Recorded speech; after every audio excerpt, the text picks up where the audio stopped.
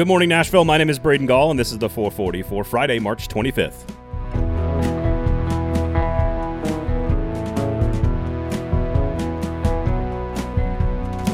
Coming up on the show today, Adam Vingan and I debate the potential Stanley Cup championship upside that maybe this Nashville Predators team has that we were not giving them enough credit for. But we begin with the spring sports and why this time of year, this particular weekend, is so wildly underrated among sports fans. Our show this week is brought to you by the 8th annual J.E. Dunn Hammer Down 5K race. It is on Saturday, April 2nd. All of the proceeds will benefit Our Kids. You guys have heard me talk about Our Kids before, an unbelievable organization here in Nashville taking care of sexually abused children. Don Davenport's going to be there emceeing, and again, you can sign up. We need runners, so you can sign up at hammerdown.raceroster.com. That's hammerdown.raceroster.com. Sign up, come out and run Saturday, April 2nd. And again, special thanks to the Kingston Group for donating their time on this show to the event. That is the J.E. Dunn Hammer Down 5K on Saturday, April 2nd. All the proceeds benefit Our Kids. Check out the website. Go sign up and come race with us. hammerdown.raceroster.com. Thursday night and this weekend was and is a perfect example of what makes spring sports so great. I sat down in my office with a glass of whiskey to watch some basketball, but my 2 TV setup wasn't good enough. I needed 4. I know it's not football. We all love football. Football is America's pastime, and it's the best sport in the world. I get it, and I don't disagree. But if we're going to have like 35 weeks of off-season and no games, then we've got to fill our sports plates with something to consume. And no, I don't mean Aaron Rodgers' contract drama or Deshaun Watson legal troubles or the franchise tag. I'm talking about actual on-the-field, court, or ice athletic competition. This weekend is a perfect example of how easy it can be to enjoy the football off-season. The number 1 team in the nation, Gonzaga, lost to Arkansas on Thursday night in the Sweet 16. Yes, that's right, an SEC team won a tournament basketball game. It was truly big-time stuff from the Hogs, by the way. Number 1 Arizona also lost on Thursday night, as 3 of the 4 1 seeds have now lost before the Sweet 16 is even over. And we still have 3 more full days of exceptional college basketball drama this weekend. Some, in fact, would argue that this is the best weekend for college basketball in the entire calendar year of the sport. The Nashville Predators didn't have a particularly good week against the Pacific Division, but are still battling for playoff seeding in the Central Division and the Western Conference, and they have just 17 games left to go in the regular season, just a month left, the next of which, of course, will be on Sunday against Philadelphia at home.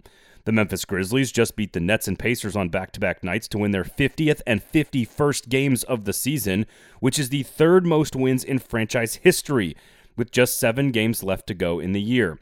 The Grizz are in 2nd place in the Western Conference and will host the defending champs Milwaukee on Saturday in Memphis.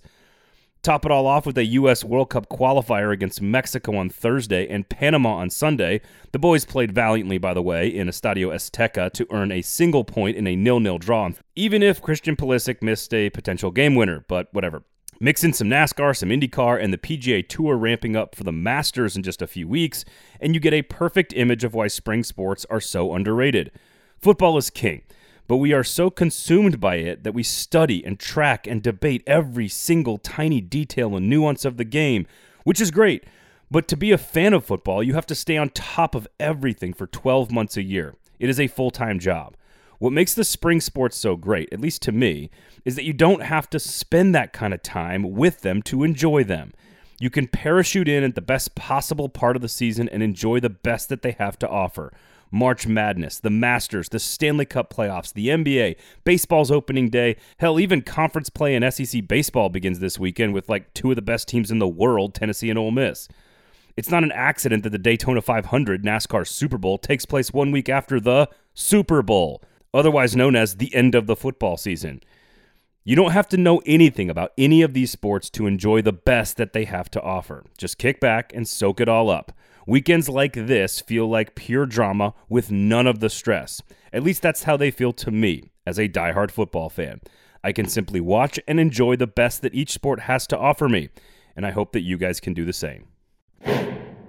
So Adam Vingen of The Athletic is back with us on the Gold Standard podcast. We had 2 episodes this week. Of course, make sure you check out the trade deadline episode from Monday evening, our normal episode out on Thursday. And one of the primary topics is whether or not this team can contend for a Stanley Cup. Do they have championship upside? And with the way Roman Josi has been playing and the way the top forwards have been playing, maybe, just maybe, this team actually has more upside than we ever imagined. And we begin that conversation with, of course, the absurdity that is Roman Josi.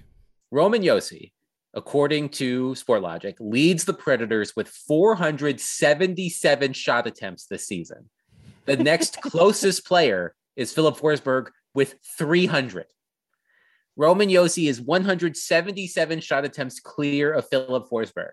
Now, where does that rank in the league? The only 2 players in the NHL, according to Sportlogic, who have more shot attempts this season than Roman Josi are Alex Ovechkin and David Pastrnak. That's nuts. Alex Ovechkin has 549 shot attempts. Pastrnak has 543. Josi has 477. Austin Matthews has 457. And Timo Meier has 439. That's your top 5. This is so unprecedented what Roman Josi is doing for the Nashville Predators.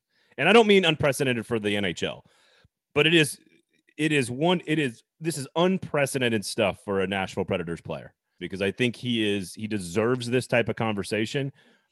Like the way Derrick Henry is viewed as sort of like the best pure runner and the best running back on the planet is the way we should be viewing Roman Josi. And that this is the greatest season by the greatest player at his position in the world for an organization that has never experienced anything like this. That's not prisoner of the moment. That's not recency bias. That's not hyperbole. It's just how good he is right now. And I don't know what that means for the playoffs. I don't know if that means they can go on a playoff run. But I'll be damned. Here's the thing I feel, Adam. You tell me if I'm crazy on this. And it's so weird to have so many questions about this team. And I've questioned for weeks and weeks and weeks on the show the Stanley Cup upside of this team, right? And I think you probably would fall in line with me and say, all right, they can probably win a series. Maybe they can challenge in the second round, but they probably don't have enough depth and talent to go 4 rounds and win 16 games in the playoffs. But here's the thing that I always hits me when I'm watching 59 skate around out there, which is that if you give that guy enough talent around him and a good enough team and enough chances in the playoffs, who is to say that Roman Josi will not carry this team to a championship at some point? I mean, it's hard to argue with that. And I think, to get into our conversation about where this team is in relative to expectations, when I think about last season, where the team played incredibly well, 27-1 in the second half of the season, to go from having like a 2% chance of making the playoffs to making the playoffs. They drew Carolina in the first round. And just because of the way that the divisions were last year, where all the games were within the division, we had a clear idea of how the Predators stacked up against the Hurricanes and the Florida Panthers and the Tampa Bay Lightning. Like, their overall record was not good against those 3 teams. And when you looked at the roster that the Hurricanes had versus the Predators, the biggest difference, of course, was the play of the Hurricanes forwards versus the Predators forwards. Yeah. Aho, Svechnikov, Stahl, Trocheck, etc. This year, you have Philip Forsberg playing incredibly well. You have Matt Duchene playing incredibly well. You have Ryan Johansson having a quietly solid season. Mikael Granlund, has fallen off a little bit, but I think that's more of a reflection of the fact that he's no longer playing with Philip Forsberg and Matt Duchene. Right. So the difference between this season and last season, when I think about how this team could play in the playoffs if they make it, is just how those top players, specifically up front, are playing. You didn't know what you were going to get from Philip Forsberg or Matt Duchene or Ryan Johansson in the playoffs last year. I think you can be confident that the way that they're playing right now, the Predators could certainly match up well against a St. Louis or a Minnesota or a Calgary or Colorado is clearly the class of the division. They would certainly be, they've had some trouble in the playoffs though. So the Avalanche, yes, they have not gotten over the hump, but for as well as Philip Forsberg and Matt Duchene are playing, neither of them are Nathan McKinnon. But I feel better about their chances in the playoffs because their top forwards are playing like top forwards. So, and if UC Saros continues to play the way he's been playing, that, of course, a goaltender can change everything. So, no. That, of course, was Adam Vingan of The Athletic with myself on the Gold Standard podcast. Make sure you check out that show. I can't imagine that there is a better Nashville Predators podcast anywhere on the internet. And that includes you, Brooks, Preds official podcast, which, by the way, special thanks to Brooks Bratton for hanging out with us on Lamestream Sports this week. Go check out that show if you'd like to know how the Preds organization works during the trade deadline and while they're negotiating a contract. That's the Gold Standard podcast and the Lamestream Sports podcast, all from the 440 Sports Network. Thank you guys all for listening. Of course, my name's Braden Gall. You can follow me on Twitter at Braden Gall. Check out the YouTube page. Make sure you check out Lamestream Sports with Brooks Bratton this week. We've got Fringe Element podcast with Mitch Light. We got the Gold Standard. Adam Vingan is back. Club and Country, football and other F words. Make sure you're listening to all the great shows from the 440 Sports Network. Thank you guys all for hanging out. Have a great weekend. This has been the 440 for Friday, March 25th. The 440 is a production of 440 Media, written and produced by Braden Gall, music by William Tyler.